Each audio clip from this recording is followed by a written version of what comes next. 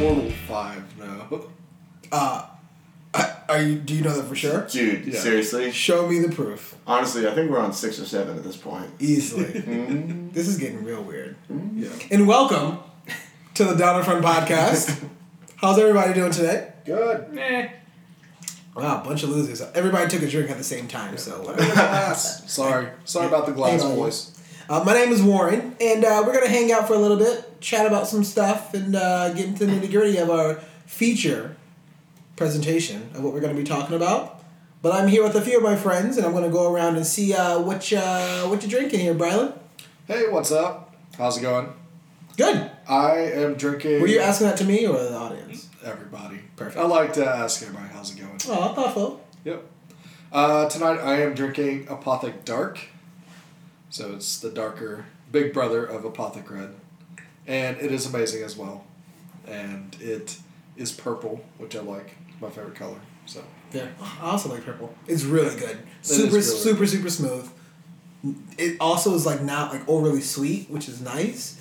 But you also have to be careful because I think it packs a little more of a punch than the regular Apothic. It definitely has a heartier flavor to it. And this is something I could be just sitting at home, and if I just want to drink wine, this is a go-to drink for it. Yeah, I'll sip to that. Yep.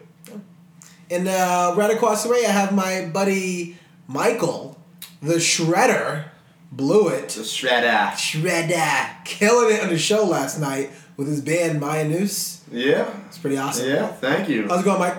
Hey, not too bad. What you sipping on over there? I'm sipping on Lagunitas Can, which I've never seen before, and it's an ale, which I've. No, they have another ale. It was a little something, but this is the 12th of Never. It's in purple cans. I figure purple's royalty. I'm a queen, and we'll go forward with that. Wait, that came out weird. Kind of. Yeah. But I was surprised because that tastes like a regular IPA. Yeah. It says it's also an ale, so I wonder if it up to hop contest. I like it. I like IPAs, so I'm a pretty big fan of something I've never seen and just trying for the first time. Fair. And I'm here with Jesse, the man, the myth, the legend. How's it going, Jesse? Hey, it's going. I'm drinking my usual Arizona iced tea, watermelon flavor, 22-ounce can. Can't go wrong. Can't go wrong. Can't go wrong. And the price is on the can. It's 99 cents. Well, sometimes. Depends on where you go. But it only gets cheaper. I've never found it more because I would burn down the establishment if I saw it for a $1.29. Yeah, I would be an Arizona arsonist. Even some CVS's was selling for $1.29 sometimes. Really? Yeah. I've only ever seen it for $99 or $50. Nope. Yeah, I've seen cheap cans 75 cents. I've seen. It's usually I usually go to CVS and it's two for $1, which is I've said it on record in this podcast before. Best deal in sports. Fair enough. English. Fair enough. Speaking of sports, can I just get a quick thing of what you've been watching? So the only thing that I've been watching is The Bachelor, because I got invited, besides our feature in the last week or so, is because I got invited to a fantasy bachelor league, where it's basically you make predictions on what will happen in the coming episode, and you also have a Final Four style brackets thing that you do with this thing, and I needed something to carry me after fantasy football is over. Because you lost all your leagues. Oh, I was terrible. So do you actually sit and watch the full episode? No, so that you can actually judgment? It's week 3, and honestly, I haven't watched a single minute. Besides the previews and then the post views, and then I watched the highlight package. But there's a highlight package? Yeah, of course there's a highlight package. But that's what I've been technically watching is The Bachelor. Nice. Well, my name is Warren. I'll be your host for this evening. I am sipping on Gnarly Head Authentic Black. It's pretty good. pretty smooth. I do think that gnarly heads it's pretty common, right? You can probably buy it everywhere. There's a lot of different flavors. I've seen it in pretty much any liquor store I've been to. This is maybe the first time that I know of that I'm drinking it. It's pretty good. I like it a lot. It's a bottle under 12. First that you $12 remember. bucks. Fair enough. Yeah, that is very true. I think I would remember this one, unless it was mixed or something, and you never know. But yeah, so thanks for coming out for tonight. This is our second episode of 2017. So we're gonna be hanging out, and we actually decided to watch something that used to be pretty dear to my heart, but you'll hear our comments in a moment, of the Lemony Snicket's franchise, the new season that came out on Netflix. I believe it was 8 episodes, and it was starring Neil Patrick Harris and Patrick Warburton and a bunch of other famous people that was kind of cameoed into this actual show. So like we would normally kind of say as well, we've gotten rid of the kind of the spoiler section. We're going to go into the entire sort of season of it for the all 8 episodes. If you haven't seen it, I would say definitely kind of stop it. Probably don't listen to it unless you don't really care about the show. And we're going to proceed for that. But I would say let's start off with kind of overall if you want to say a couple different things of overall feelings and thoughts before we move into wins. Anybody have anything burning they want to talk about?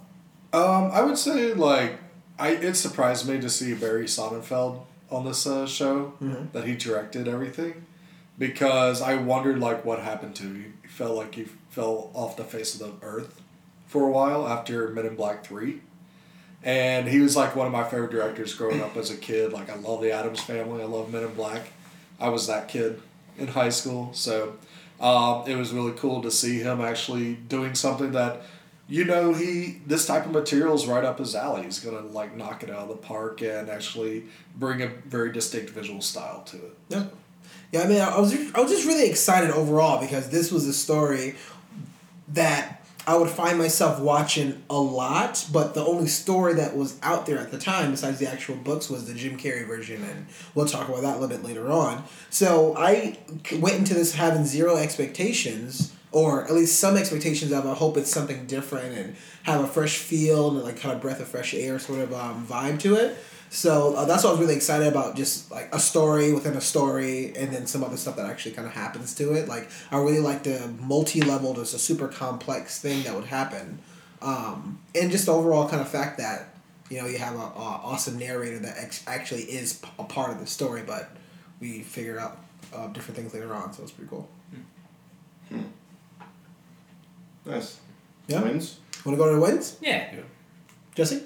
Oh, I'm going to start with this? Sure are. I definitely genuinely like the aesthetic of everything, just the way that everything was framed. They have that kind of Wes Anderson meets Tim Burton kind of whimsical. Even some of the CGI effects they had weren't trying to be realistic. They were trying to be kind of cartoonish. There's a part where they're flying a plane. And it looked over the top kind of cartoonish. And they knew what they were trying to accomplish. And I like that kind of, this isn't real, but it's kind of fantasy, kind of Harry Potter-esque in a weird way. It's not the real world, but it's in this universe that exists. I liked some of the casting. I actually was really impressed with Asif Mondi as Monty. I really liked he had a very genuine kindness about him that I was oh, that's pretty rad, considering I only really knew him from The Daily Show. I liked seeing Joan Cusack. I like seeing her in things though, and it was when she popped up, I was oh cool, Joan Cusack, fun. I really liked using Patrick Warburton as the framing device. Yeah, absolutely. That was definitely one of the cool things. It's he's just in the background and he has his little quips and his little narrations, and I was oh, that's a great way of getting the book writing into an actual televised I'm a narrator, but I'm also providing commentary.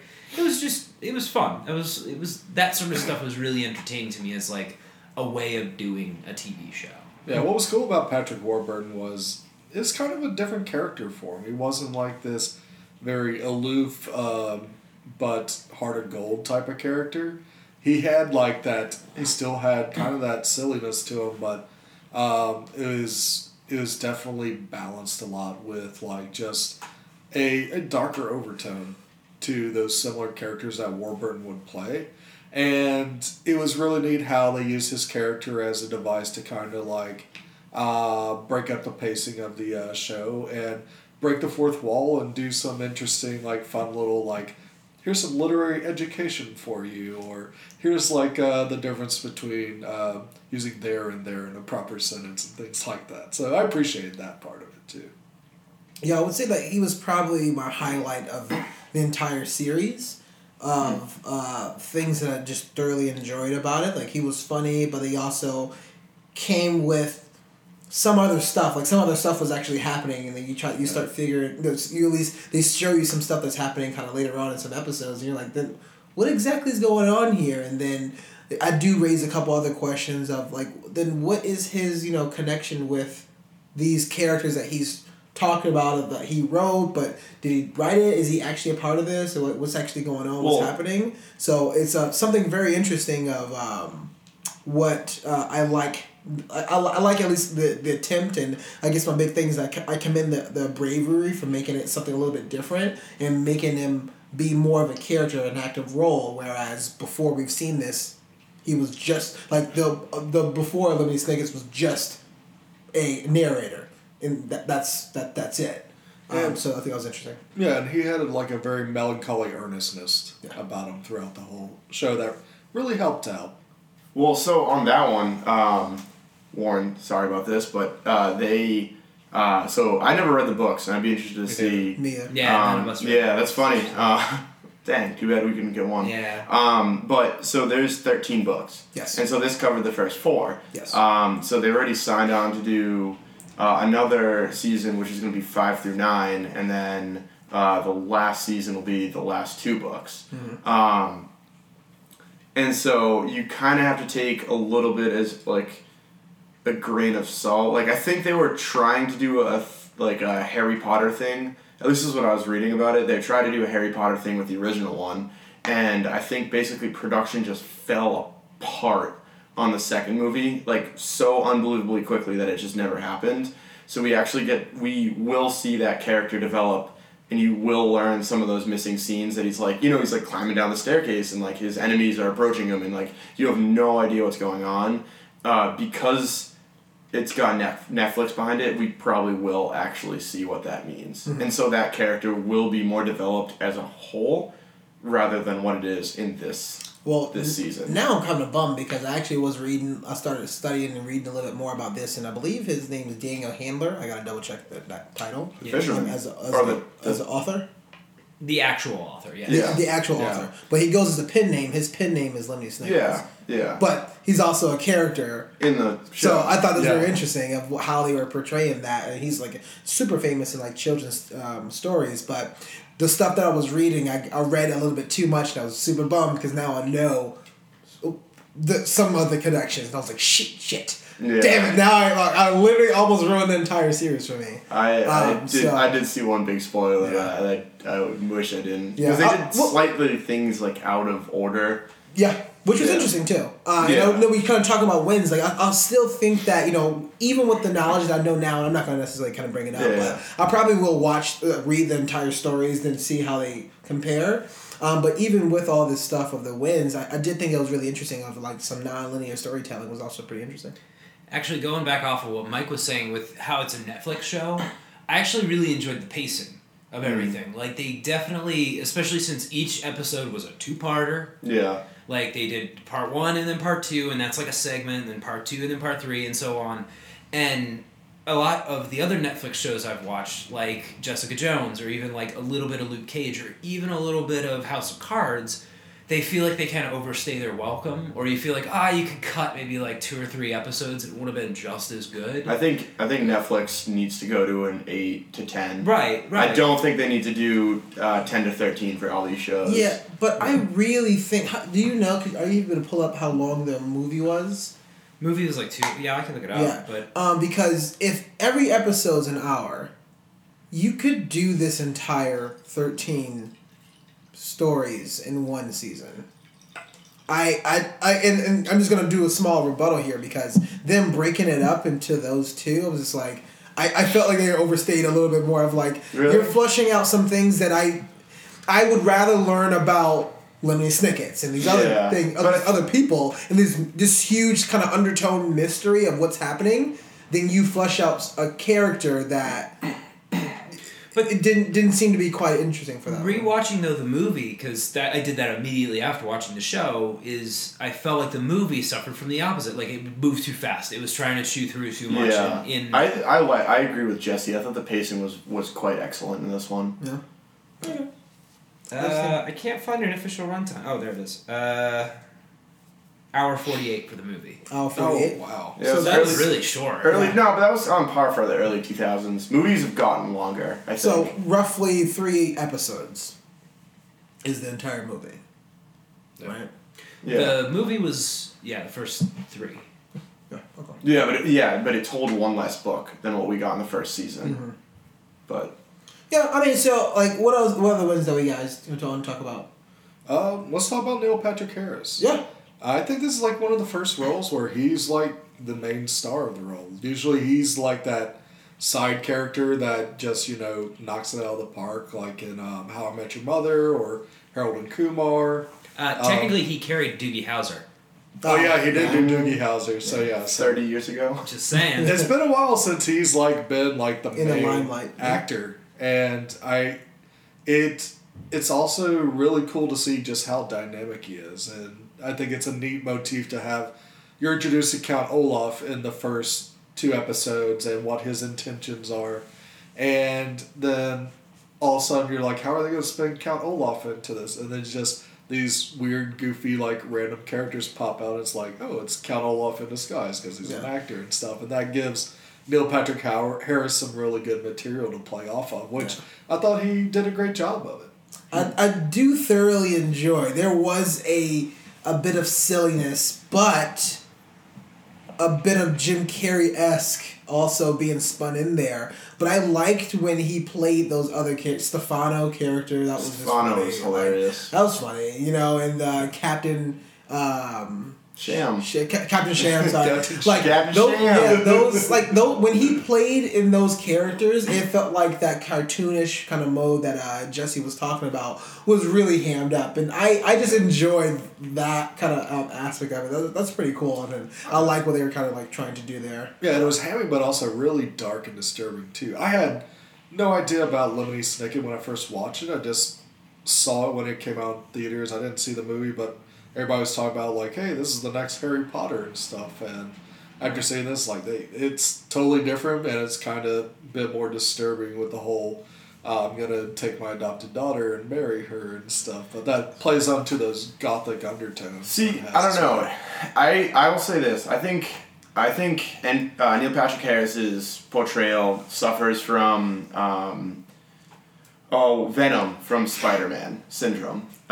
When they came out and you had Eric Foreman playing, what was it, Eddie Brock? Yeah. So you had Eddie Brock / Venom. Toby, And great. Topher Grace Topher was Grace. amazing as the character Eddie Brock that they wanted to portray, where he's just like, hey guys, I'm worse than Peter at taking photos. Oh, Peter!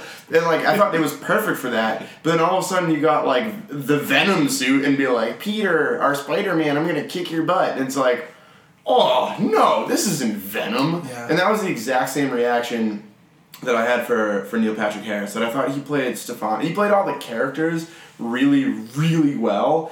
And I'll contradict you that I thought that Jim Carrey did a way better job at the darker aspects. Oh yeah.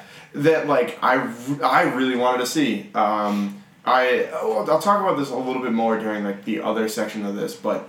I just don't think that he got dark enough. And I don't think it's in his character to get dark enough. Yeah. And I really wanted to see that. Not enough to see the movie to Yeah. see that comparison. We'll focus on wins because Right, I right. feel like a lot of our conversation is going to trail, and we'll talk about a little bit more things of what they could have improved during our criticism sections. But I would say there's as a big of a win for this for me. There was. It was a gray area for me, but I did feel as if when I'm like reading a bunch of like absurdist and satirical pieces of work in theater and stuff like that, you see a lot of these same sort of like motif and themes that people use, and I think Blewet's probably going to touch on this a little bit, but it did seem like they were making fun. Like first of all, there was an outright joke straight to Count Olaf looking in the camera like, oh yeah, it's better to do a Netflix show than a movie, right? Yeah, pretty much. Yeah. Oh, they did that. I think That was once an hilarious. episode for the last 5 episodes. Yeah. So I mean I like that aspect of it. It was like, hey, it's not even a nudge. It's kind of like a slap in the face. Like this is how we should have made a series. You can't wrap a series. Harry Potter, for example. Lord of the Rings, for example. You can't wrap up a series in one piece of work. It has to be more and more and more. And I knew that was their plan, but some people just thought that Lemony Snicket was just that one movie and that's it. Yeah. So I thought that was also pretty interesting. But I did like a lot of these kind of weird kind of character quirks and weird things that they actually had done, into the fact that they even introduced a way bigger mystery than I didn't even realize. And they introduced something, and it kept going. It kept showing up more and more and more. And then I think they didn't really do it justice in the movie, but they actually had more time to flesh it out here. So I thought those were also pretty cool. And then they also hit you with a little M. Night Shyamalan twist near the end. So I thought was actually pretty cool. The parents' twist was amazing. Yeah, and the parents. I'll leave it at the parents' twist. I know we said we were gonna spoil it, but I thought that was a really, really strong moment, because that hit me, and I was like, "Oh, son of a bitch!" Well, it's funny because I looked up IMDb for like in the first episode, and just to see like who was who, like the cast. Yeah, I've never seen it, and all of a sudden I saw Will Arnett and Kobe Smulders as mother and father, and I was like, oh, I didn't even. I did the same. Yeah, and I was just like, oh my god, like and it was brilliant. The whole time they were listed as mother and father, and like now it's like, oh yeah, duh, they would just say Mama Baudelaire and Papa Baudelaire, but it's not. It's like it's right there, but it's not. Mm-hmm. I thought that was awesome. Even the fact that some of their storylines even intersected. So, like especially when they were in like the actual lake, and the light reflecting off the binoculars and like burned the flag, and like that stuff like that. I was like, oh cool, like they're almost there. They're almost gonna get to each other. And then it kind of hits you. I was like, oh, that's awesome. I mean, I thought at the ending too was really interesting, where they drop that bombshell on you in part 1 of that it's not their parents, and then in part 2 you get the fact that the other kids have the other side of the scope, and that they're sitting a bench apart from each other. Yeah. And so I think that's going to be that was really brilliant storytelling, and just like wrapping up one storyline that you didn't even know you were watching. Yeah. And then teasing another storyline. But that's another huge win for me. They had the as much things that didn't work out in the middle. I think that wrapping up in the last, like some of the feelings in the last couple episodes, not quite the content, but some of the feelings of the last episode starting to string a lot of things more and more together, to the point where now you had that last scene that it opens up an entire new universe. And this whole other thing that we're going to be like, oh, wait, there's way more to the story than we even kind of thought of, even for the picture that you can even see Lemony Snicket's and Count Olaf are both holding the actual telescopes in their hands, and that's also going to kind of thrust you to like a bunch of different things too. So I really commend them for that, and I really like that piece of storytelling. So much so that's another reason why I was like, okay, all right. I mean, I was bummed, but that at least was a great ending of a season, at least. Yeah, I will definitely agree with you on that. Any other wins we haven't talked about yet until we move to the next episode? Yeah, you got the self-referential humor. I thought one step beyond, I thought the set design and the cinematography were amazing, and I think you touched upon that. Now, set design's a good call out, though. Yeah, the sets they were building with the absurdist realities, and I just thought it was really cool. Like everything was all the cars were shortened. It's funny because there's a scene where they walk in a ghost of their old house, and I was sitting there. I'm like, wow, their foyer is as big as my apartment, and I was like, oh shoot, that's just a set. It's clearly not somebody's house, but it definitely gives you that vibe of they have this much money that just the entryway is big it's as just a home. crazy. I was like, oh, that's unless they really did work. shoot in some of these mega mansions, but that's besides the point. Could be. I thought, and then one quick shout out. I know that I feel like I rebuffed someone on Neil Patrick Harris, so Warren's gonna rebuff me on this. I actually loved Alfred Woodward's character, Josephine, the paranoid one. The ferocious Fierce and Ferocious. Yep. Yeah. I really loved her portrayal. I loved her quirks, and I thought she really did a great job. It was hit or miss acting for me, but I thought she really, really stood out. I was reading through our notes, and I'm going to give a shout out to, I liked K. Todd Freeman as Mr. Poe. And Warren, I see you rolling your eyes at me, but We'll like, get to him. I liked that he did that same naive, bumbling, stupid character, and I only wrote that note down because I watched the movie afterwards, and I gotta look up who the actor was, but the person who did Mr. Poe, who's that same stupid character... Peter Parker. Was it? Yeah. Didn't nail it as well. Like, that naivete and the innocence of that character, I liked seeing it with the TV show version. So going back out, I specifically, and this is like my smaller, but I don't want to go into a huge tangent on. Well, this might be a good switch into the Okay. criticism. Is Okay, cool. what So I yeah, I had a couple of wins. so go ahead. Yeah, let's start with that. Then. Yeah. That's fine. I thought they did a really good job with some of the characters for sense of humor, and I thought the scenes were staged really well for that. Like, I love the scene with Sonny and the Hookman hand playing poker, and just using her battle of wits against them. And Sonny stuff. was a win That was- in total. To me, Sonny was a big win. That was a funny scene. Yeah. And I just like how they use her character as like a really good comic relief, but also kind of a smart comic relief. And in the way, just like the adults are talking about like a scenario that's probably not best for the kids, and she's like, "Are we seriously doing this?" Yeah, just being that very deadpan type of humor that she delivered to it. Obviously, I know it wasn't the actual baby doing that. Yeah. And I thought the theme song was actually, even though very simple, but also very catchy. I liked that it changed every couple episodes, too. Yeah, Well, and it spoil reminded the me new- of like a Saturday morning cartoon theme song, like for a show like Erie, Indiana. Just like it sets the theme and the tone really well. And then there's like, in this episode, we're going to do this. All right. So cool. So I agree. I thought it was super catchy. I've been singing it for the last couple days since I marathon this thing, and I thought it was really cool that they changed it up. That being said, I hated the fact that it was Neil Patrick Harris that sang it. Me too. Because Yeah. I think that it's very weird to have the main villain sing the upbeat song. It's just there's some cosmic dissonance with that. But that's probably on purpose though. But I No, thought it because- wasn't an upbeat song. I thought it was Yeah, it's a very, not like, supposed to creepy be. song. No, like, but it's probably the feeling of the looks. Go ahead. I feel like if you watch like Unsolved Mysteries in the theme or the X-Files, you watch that's creepy. I thought that this was designed to be catchy, and I don't, for me at least, and this is personal opinion, I don't think that catchy and creepy go together. Yeah. I did not notice the music at all. Well, on that note, what's the deal with random musical numbers? There was one in the first episode, and I was like, okay, cool, they're going to do a musical number every episode. And then they stopped doing it, and then they did another musical number, and I was like, are they going with the musical numbers, or are they not? It was like, only I couldn't two, figure right? it out. It was in the first episode, which made sense because they were introducing the I actors. guess. The one to end the season was honestly one of my criticisms. Sorry, I know we're doing that. So Neil Patrick Harris was one of the producers, and he was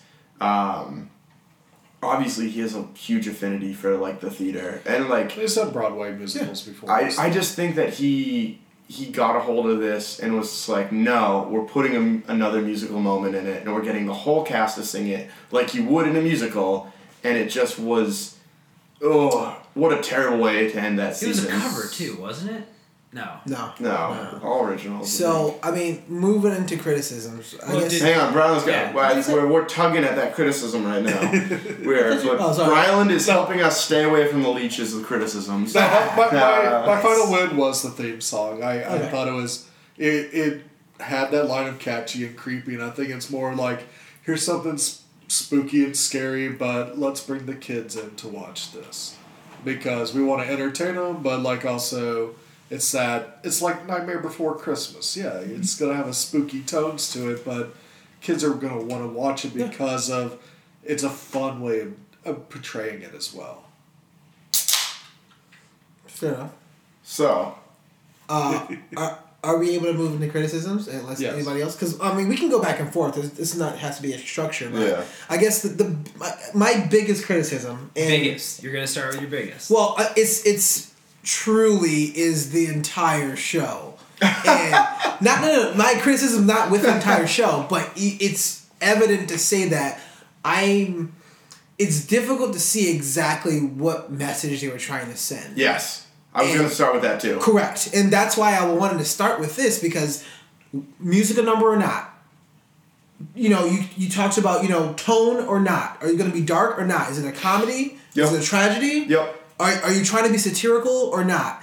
It's so all over the place. That's why I landed with an absurdist theater piece, because absurdist theater has all these things, and like on the undertones of that there is no God, therefore there's no rules. If there's no rules, anything can actually happen. Damn. So that just wow, got really bringing it crazy into the deep. yeah, podcast there. but here's the thing. The reason why I say that is because everything was all over the fucking place. Yeah. So now I'm like, wait, is everybody just dumb that they're not realizing what's happening? Or is it because it's from the children's perspective? No, it's that universe that they're in. So, but here's the thing: it's not very clear. And when it was introduced, it's obvious to know that why is Poe's family? This is for example. Why are they so mean and nasty to them, to the Baudelaire children? That entire scene was atrocious, and the fact that was in the first episode, I was like, oh gosh. This is gonna be very difficult for me to get through. Well, even Poe's wife, right? Yeah. Oh yeah. Just like I understand being a news reporter and stuff like that. I definitely see you trying to get the best stories possible.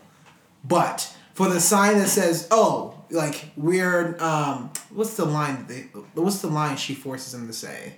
We miss our family very much or something. We miss our family very much, and that's on the headline. And as they're sitting down on the table to talk to eat dinner, be like, "Oh, you made the front paper. Oh, don't show that. No, but you made the front paper. You should check it out. Oh, let me see. Big fire. Family. 2 orphans lose their entire family." Actually, hang on. I know immediately as we started talking about criticism, I did like the visual cohesion on that one. I forgot to mention this. There was a lot of things that they referenced back and forth again, and that the newspapers was one of them, where they kept on popping up with the newspaper reinforcing something you just seen, or something that was, speaking of non-linear storytelling, you'd see the newspaper article be like, what is that? And then you'd see it develop over the next scene. So I actually honestly did like the newspaper aspect of it. You're right though, that they just like, there wasn't a lot of, I don't know, the best way I can picture this series is it was a British humor written by an American. And it's just like it's like close. I would challenge that a little bit. I'm not disagreeing, but I would say it's a lightly scripted like performance art piece or something like that. Meaning that there's a script up there, but they probably want to go people that go off book as much as possible to see if it's kind of interesting. And that's some of these choices of what are you doing? And it's like the thematic elements just don't find cohesion with each other. Yeah, that's my biggest criticism. Like, it's very difficult. It was just going all up and down. It was very difficult to figure out exactly what's what choices that people, actors, directors, producers, all these things were making, and if it was intentional or not. Well, yeah, and I think that's, it's a valid point, and I think that what you're trying to say is that I think part of it is they kind of were going for that, but I think also it leads into one thing that bothered me a lot, which was even though this is a kid's story, you want the kids to be the centerpiece and be the empowered ones, that the adults across the board were very moronic. Yeah. And I wanted an adult that, could actually be a good adult to these kids. Yeah. No, this is the parents. The parents are the only sane ones. Well, the parents are the ones that show that they're sane. But, Montgomery was kind of... He was crazy Montgomery too. got the closest to it. He was the closest of... Oh yeah, clearly I know that's Count Olaf. Well, he's like, that, yeah. I'm not a parent and I don't really know parenting things, but let me show kids this. But Poe is one of those very. He was very inconsistent for me at times. I did like his kind of aloofness. But I mean, it's a good call. Like I don't care about. they his go cough. from cruelty It's a character to thing. Oh really? his random coughing. It's from Fits, the which is- books, the character. Yeah, but I just don't care wish about there that Let's mystery. take a few minutes to talk about that for a second, then we'll get back to you because Yeah. the cough took me out of so many scenes because either I was saying, are you coughing because of the smoke?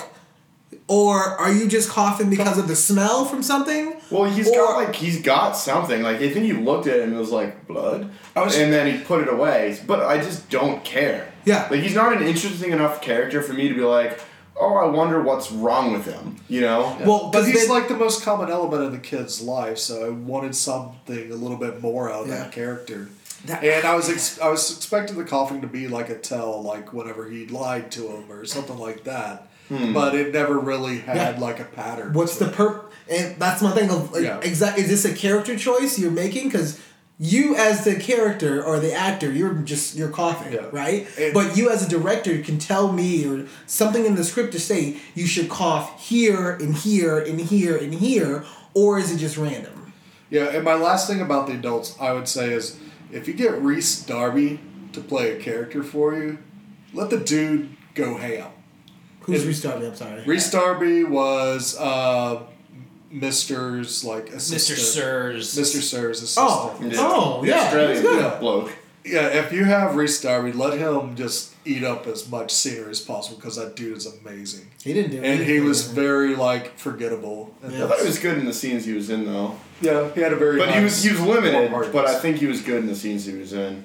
I would say the one thing about like another criticism I had about Pope besides that I think that was just a wrong casting him that was awful casting. See, I don't think it was awful casting. Um, I think that's just how the character was. But I don't think that so even if we talk about back in the movie the character was drastically different so even going back and reading Because- through the character stuff that you read from what he should be a lot of these I just felt like it was just a wrong one. the takeaway I got was that the adults are children, the children are the adults. I get that, but it also doesn't make any sense why he's saying, "Oh, yeah, that means this," right? Yeah, I know what that means. That's a shtick that need to stop really quickly of defining a word that he clearly knows what that word means. Like, But that was the British sense of humor. Again, Yeah. that goes back to the whole like British comedy written by an American where they like do stuff like that. Like that was in The Lobster where they'd say like, "Oh, and then Jane looked down. Jane looked down." You know, like they do that all the time. but that's drastically different. And I'm glad you. But it's brought no, that but up. it's the same concept where they're taking like this slightly absurdist joke of like repeating themselves in certain ways and then carrying it through the whole piece. And I thought it worked sometimes.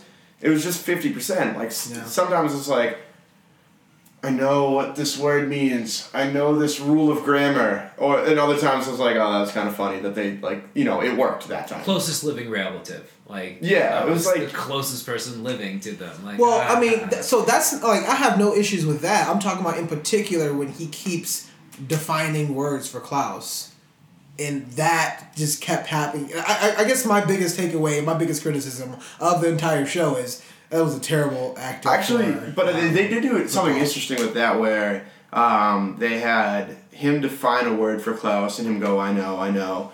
And then I think they had a couple people. I think Olaf defined something for him at one Well, point. Lemony Snicket does it a lot in his voice narration, Right. too. But they interestingly enough, they had Justice Strauss do it. And she's like, oh, do you know what this means? They go, yes. And she's like, good, let's continue on. And I think that really was an interesting point on how the children don't trust any other character except for her. And she's the only one that treated them like an adult in some manner. But then she also fell into the same trope as everybody else. Right. So. No, yeah, but I thought it was an interesting choice where she was the only one that didn't define the words for him, and that she was the one that they, in the end, should have been more trusting to. So I'll hush up about Poe for right now, and we can Yeah. move on to what other criticisms you guys have. Mike? Yeah, so a couple things. We already talked about Neil Patrick Harris. I really just didn't think he was scary. He could have been I could go into Neil terrifying. Patrick Harris a little bit more. Yeah. I thought, and again, the humor kind of fell flat. Oh, where am I? I actually didn't like most of the Lemony part. I thought that it felt like a trailer. It felt like a continuous hour-long trailer.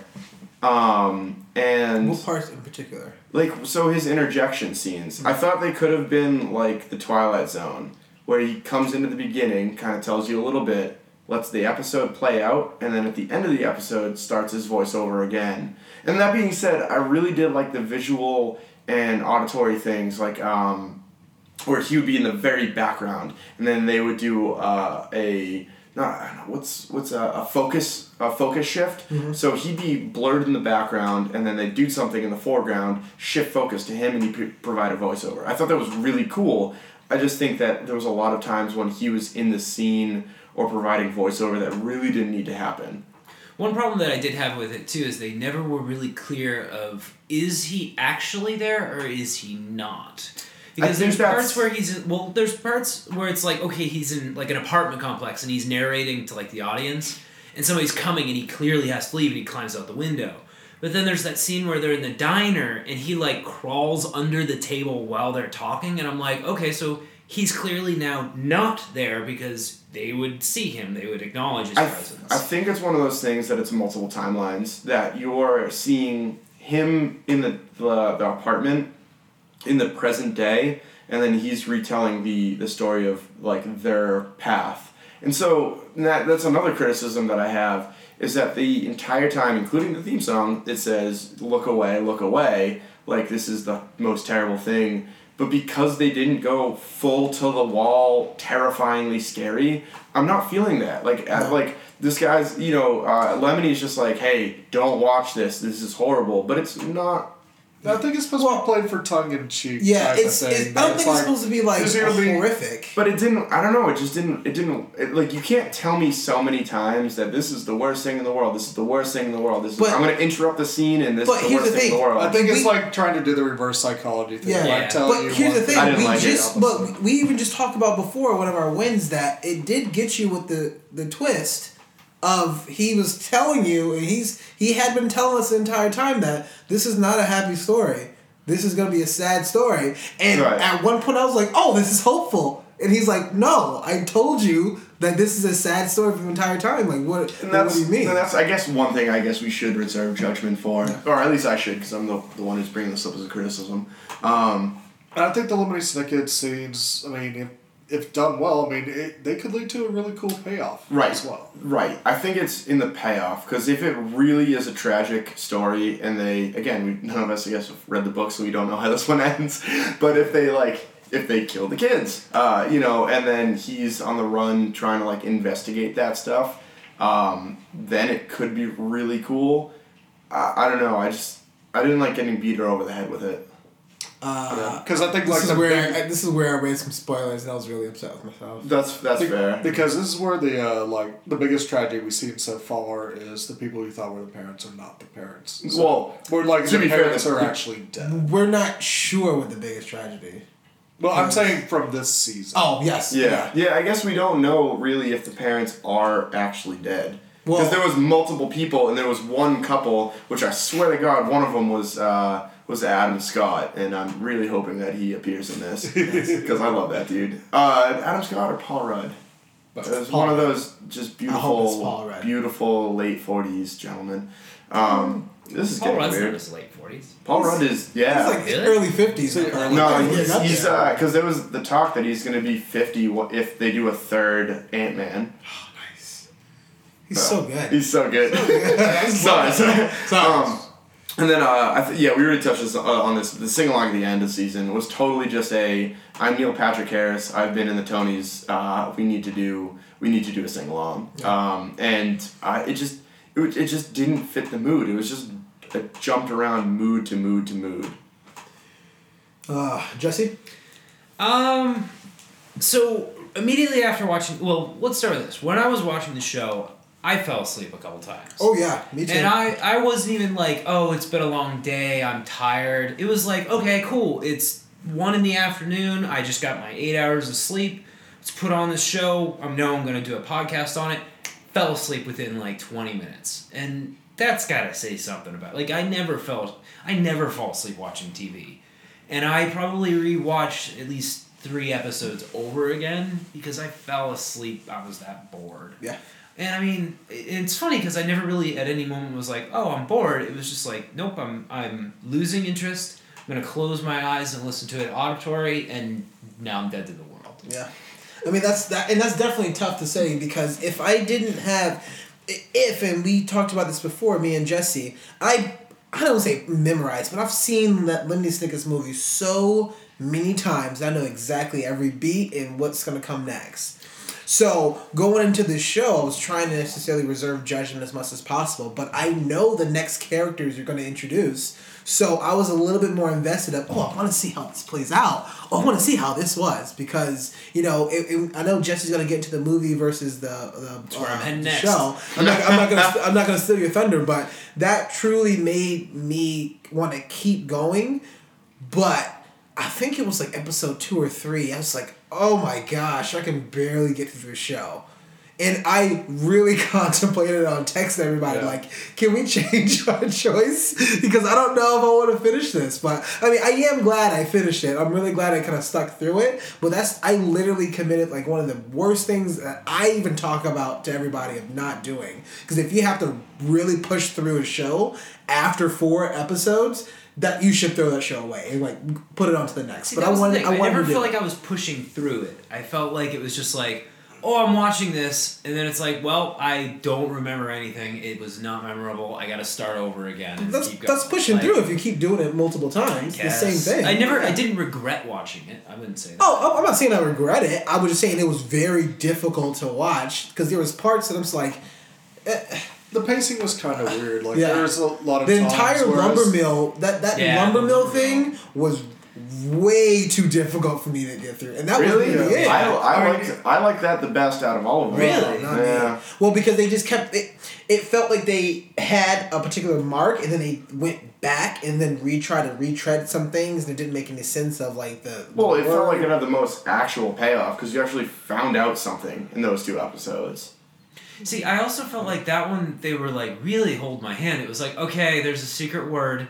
Okay, now they're telling me that there's a secret word. And then it's like, okay, now they're mentioning that there is a trigger word for the secret word. I'm like, I figured this, like, a 6-year-old could have figured this out 20 minutes ago. Like, you don't need to reiterate it. No. And I got a little annoyed with that stuff in particular. But, and that's why I didn't like those last 2 episodes. It was definitely like, it had the unfortunate aspect of keeping my like attention for it just kept my attention. The minimal amount. It was just like I want to see what happens next. What? And then like I'd veg for 45 minutes and be like, yeah, I want to see how this ends. Let's go. Well, because once you got past the movie, quote unquote, right? Because there's stuff in the movie that's introduced that's not quite introduced yet in the show. So once you got past that one stopping point, I guess, with the aunt, like once you got past there, then it's I was interested in because then that stuff is all kind of new, and I was like, oh, let's see where this goes, and the lumber mill, the gum, and that's another satirical piece that I was talking about. Did you guys really mean to talk about government this way, but not really? So like that was another thing that I was like, well, what exactly are you talking about? Oh, all right, I'm not entirely sure, but. That was just another piece of it. But what is your comparisons? What I was going to go with is, years ago when I used to work at a video store and the Lemony Snicket movie came out, I remember taking it home, watching it on VHS, and hating it. Like, hating it. I thought Jim Carrey was over the top. I thought the pacing was all screwed up. I had never read the books. I thought it was just stupid. And I finished it, though. I watched this show... And I was like, okay, now that I'm done this, let's rewatch the movie. And I really enjoyed the movie now. Mm-hmm. Because I saw, after watching the show, what they were trying to accomplish. They just didn't have enough time to do it, or they rushed through it. And man, does Jim Carrey kick the living daylights out of Neil Patrick Harris in terms of acting. Like, to the point where I was like, oh, wow, Jim Carrey can really act. Like, and it's funny because... The best way I can describe it is Neil Patrick Harris has to, when a bunch of people come to the house and he's trying to usher them out the door. And Neil Patrick Harris just puts his hands on his shoulders and like, okay, you have to go, you have to leave out the door, and like, you have to leave, and then they walk out. Jim Carrey, however, does this like arm over the shoulder, like starts negotiating them, gets them to the door, pirouettes the actor, and then shoves him out the main door with like flair. And it's very obvious that the person he's working with is not ready that this is about to happen to him. It's just Jim Carrey going ham. And you can even see in several of the scenes that like the look on the kids' faces and like the look on the adults, the director just literally says, okay, Jim, just go. Yeah. And he's just having fun. And he's improvising things. And it made me go like, wow, I wonder if Neil Patrick Harris was given that same like, go. Like that same like just do what you want to do, because you can really like that was why I hated the movie in the first place, was Jim Carrey's way over the top. But then after seeing Neil Patrick Harris do the character one way and then seeing Jim Carrey just Jim Carrey it to 11, it's like, oh wow, he's really good when he's trying to do what he's trying to accomplish. I felt Jim Carrey brought a very dark element to it, and like one key example, we can talk about these two different kind of pieces of work of Neil Patrick Harris comes in as Stefano, and he brandishes a knife, and he's kind of running around, but it's completely like it's kind of the audience vantage point is kind of taking a step back, and you just see that he has a knife, and he does almost the same thing of kind of stabs it in, but it's very low, and the I guess the danger level, the threat level is not quite there. Whereas in this in Jim Carrey's version, or in the movie version, he answers his door as Stefano, and the kids automatically was like, no, you're Count Olaf. He's like, what? I don't know what you mean. I'm talking about. He's like, no, we're gonna get out of here. And he puts his foot in the door, and they look up, and he stabs a knife on the side of the door and goes, it would be a shame if you kids, and I don't know the exact line, but it'd be a shame if you kids kind of like get hurt or something. Then Montgomery comes, he's like, and this is why you shouldn't play with knives. And he like just automatically kind of goes back, and he already knows that he's his assistant. And it's just like those two scenes like already were there. It was like, come on. A scene where he threatens Violet, like, It's their two faces looking at each other, and the camera's like zoomed in so that he's on one half and she's on the other. It's like maybe 2/3 of the way through, and he's like threatening Violet, like, I am going to fucking slice your throat, like that kind of thing. And the camera like zooms in. I'm like, holy cow! Like Jim's like really threatening this like 14-year-old girl pretty hard right now. Never had that movement in the entire TV show. I would say like definitely watch the movie. Especially if you haven't seen the movie. I think now you're probably gonna think the only problem with the movie, and this is I didn't rewatch it after I watched the series, is the movie leaves you with an empty feeling, right? Because it leaves you on a cliffhanger that never gets resolved. Well, I would still say watch the movie, because that's the only thing you actually have. If only to see the difference in how. Like, even the Klaus, the boy, the kid who plays Klaus in the movie approaches it way better than the kid in the TV show. Like, he treats it as, like, sort of like a whiny intellectual, like, kind of a spoiled brat kind of thing. Well, whereas the kid in the TV show is just cardboard. But that's the thing to say about that is, and we talked, I think we mentioned it already, was all the the child actors in the movie was much older. Then they were much older. Not by much though, I thought. Ooh, I'll have to look that up. But the girl at the time, because she was already in like other movies, I think she was like 18 probably 16, 17. No, she's my age. I looked it up. She was 15 at the time. Yeah. Okay. So I guess I just like those characters more. To be fair, Emily Browning turned into Emily Browning, who's an established actress. Like, obviously she has chops, you know. Yeah. So who the hell knows what? Well, even the kid Klaus was he was in a couple other things too. I can't remember. I looked him up. His name's Liam Aiken. I don't. He doesn't even have a Wikipedia article. No, I can't really. He's been. I think he's been in like a couple. I thought he was in a couple of things. Really. But still, one of those people was Emily Browning, who turned herself into like a pretty good actress in her own right. I mean, both had good both had high profile casts.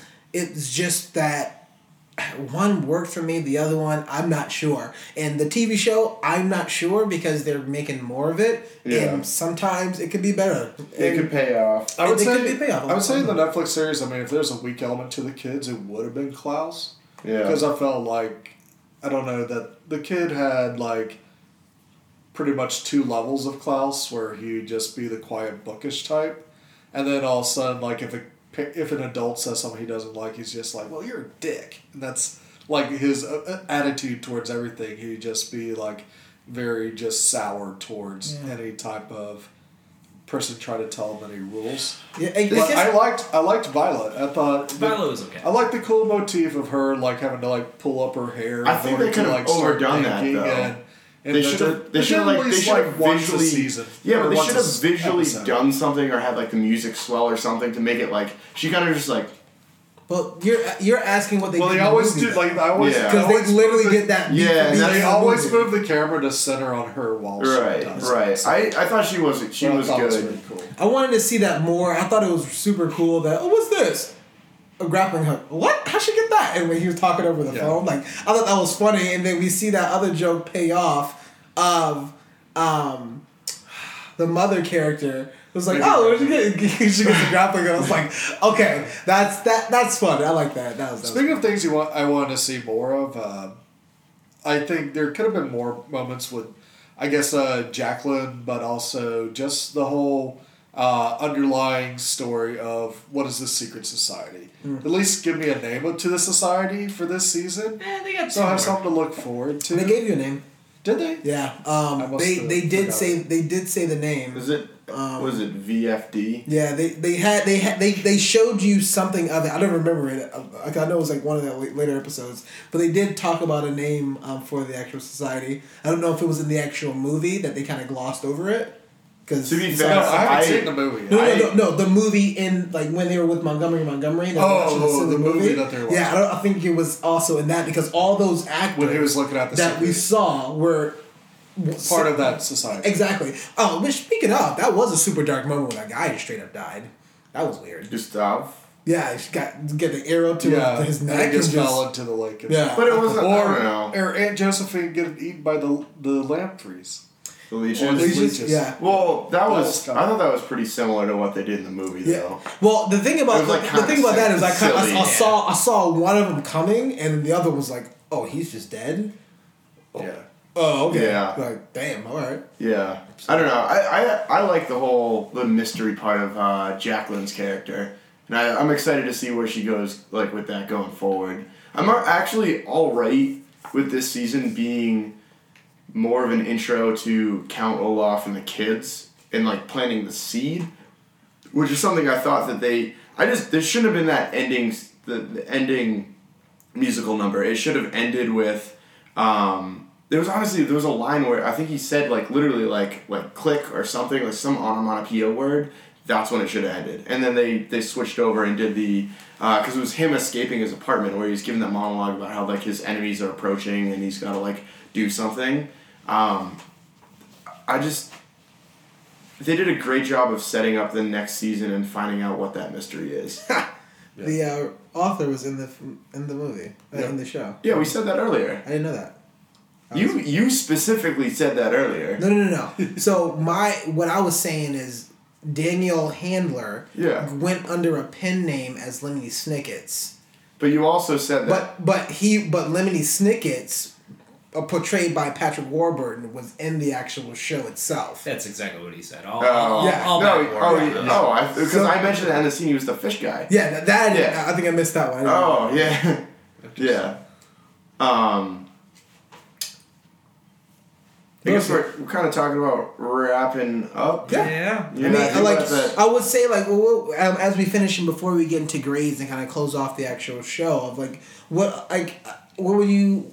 Because we know they're coming back for a second season. They got, I think, signed officially for one more, but they're doing 3. You're doing 3 they signed up total? For 3 seasons. Yeah, they're gonna do 5 through 9 and then 10 and 11. 10, 11, 13, 12, 13. Yeah. Oh man. So. Oh, I don't know about that. Now I really hope. Wow, you didn't like it that much? Well, here's the thing. I don't think you need that much time for it. Unless they're gonna really need to it's only 16 I think 2 episodes per book is pretty valid. Yeah, that's pretty good. Yeah. I think an entire series. It's from everything that we're talking about right now, episodes? but everything that we're talking about right now, we're already confused just from one season. So that they, what are they going to? I'm not too confused. Well, at least I wouldn't say confused, but at least for me, and I can talk for myself, and that's why if you're telling me that a lot more content is coming, I really hope a lot of changes are also coming too. Oh, yeah, obviously. I know we're gonna see a lot. Well, we don't really know because this got an 8.4 on IMDb, and that's a pretty good show for right now. So they can keep doing whatever they actually are doing with random musical numbers and really all over the place sort of tones. So I don't know, but I'll be really interested to see what's happening to it. I don't know if I'm gonna finish the second season. If I'm getting what we got from the first season. I could see that, but I think this show gave me enough to stay interested, and I think the final scene where you see the kids talking, then it turns the bench and you see the other set of kids, and that whole schoolroom, that whole boarding school scenario is going to be totally different than what they've been in so far. So I think they've set up a lot of interesting elements to the story that I'll definitely give the second season of. I also thought it was interesting that the part of the telescope shattered, if it was burned to ash in the beginning. Yeah.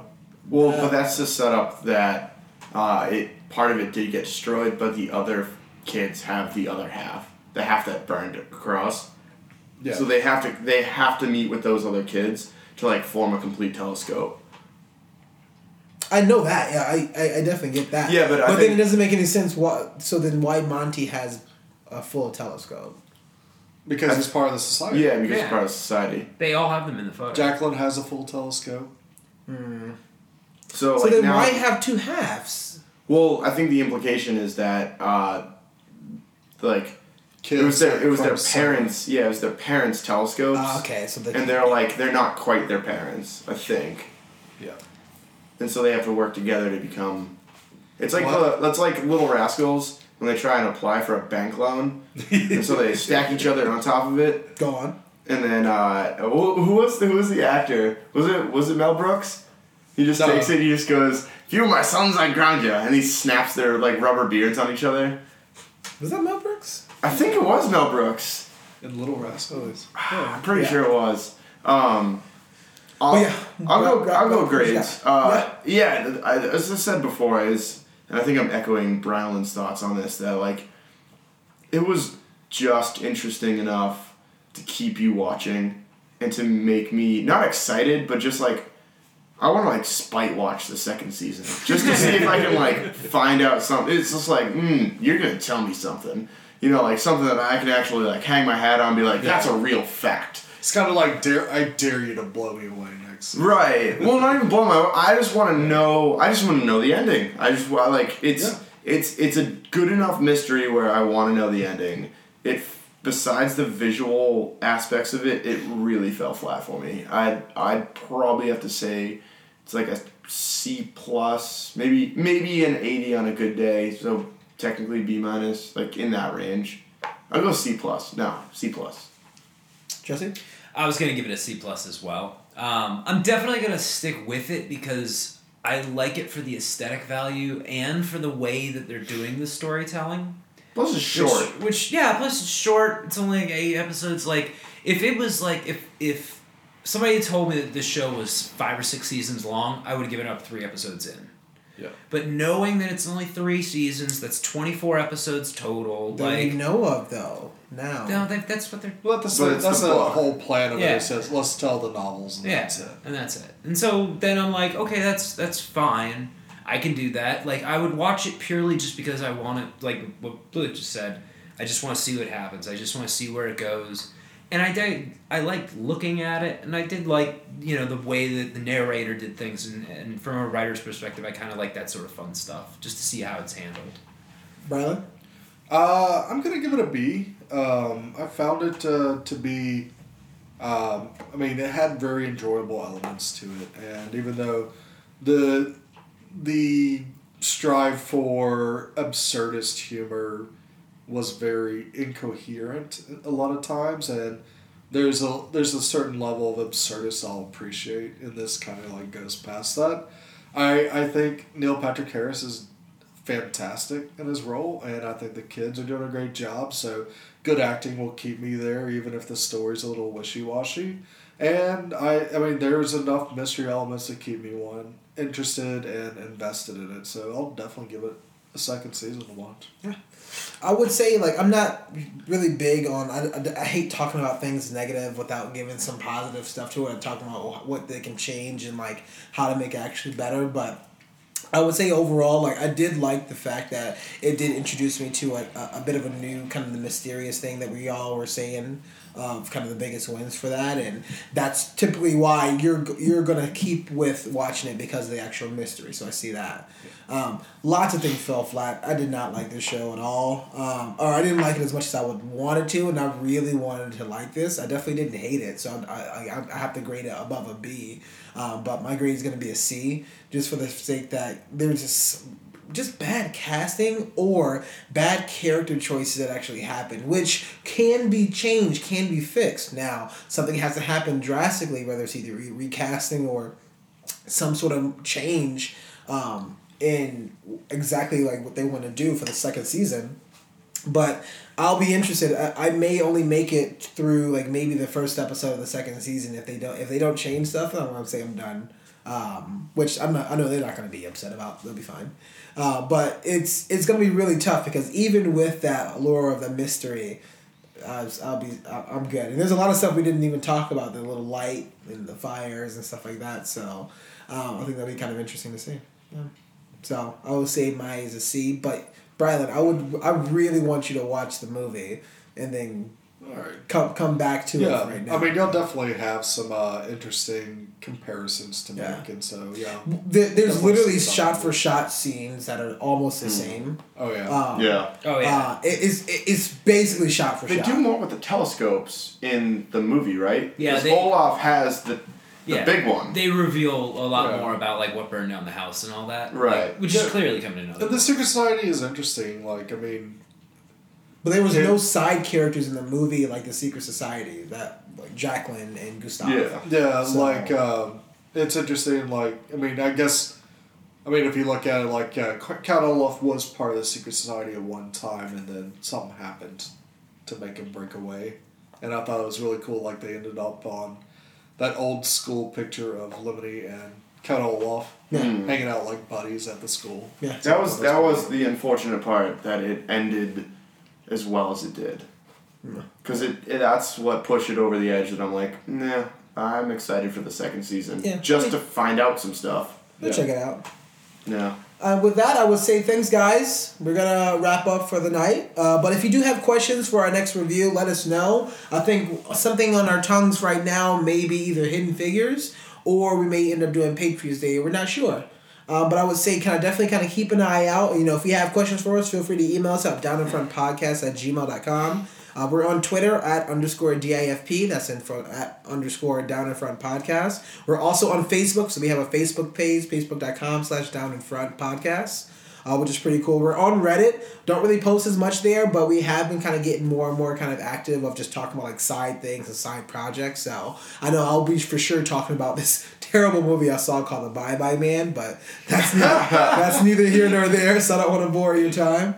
And then lastly, we do have a Patreon. So if you do want to go sign up, there's a couple other goals that we're trying to do, especially Jesse and mine. So it's pretty exciting for those goals.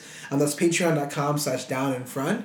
Brylan, thanks for coming, man. Where can I find more of your stuff? Just as a side, like, I saw the trailer for the Bye Bye Man in the theater. Oh my god, it's so bad! I saw that trailer and I laughed out loud. I think everybody looked at me like I was crazy, but I was like, this is the dumbest thing I've ever seen. So, I mean, and one quick tidbit, like, when not watching trailers goes wrong, and this is a key example, I was like, shit! And I didn't choose the movie, my friend chose the movie, and she was completely terrified the entire time, so I was just sitting there drinking my wine, just dying laughing at her being scared. So. And Trinity was in that movie, so that was fun. Oh, interesting. But yeah, you can find me on Twitter praising Count Olaf and talking shit about Civil War at Bryland, BRILUND. I might have some projects myself coming up this year. Ooh. We'll see. Shower beers with Bryland? Not shower beers. Nope, that's shower beers. I do not want to get water into my delicious beer. I know. That will taint it. I had some shower wine last week and it was phenomenal. Mr. Shredder, how's it going? Really fearing turtles right now. Just go. Boo it. Where can we find more work? Yeah, you can find me at Mayonnaise Music on most major platforms. I think Facebook, Twitter, Instagram, Bandcamp. We have an EP up there. We got a couple songs for your viewing pleasure. That's not a thing. Yeah, check us out. We'll be playing in the northeast United States. Not to give too... It's Boston. We'll be playing in... we're from Boston. That's where this is based in. We made it like a year and a half without giving our exact location. That's pretty good. That's pretty good, yeah. But we're Boston based. My band will be playing in the Boston suburbs for a bunch of times. Cool. Check us out. Jesse, where can you find more of your work? Nothing. This is it. This is all I've got. No Twitter handles. No Snapgrams. If you do wanna reach out, it's Jesse is depressed at qq.com. I need like 50 numbers after that. That's so sad. He's got 8675309. He does have a 163. It's Jesse has nothing worthwhile going on. 163. It's so depressing. So, lastly, I would say goodnight. You can find more of my work at Friends with Blends. We have a Instagram, we have a Twitter, we have a Facebook. We review a lot of wines and judge a bunch of wines. So go check that out. And we will see you next time. See ya. Bye.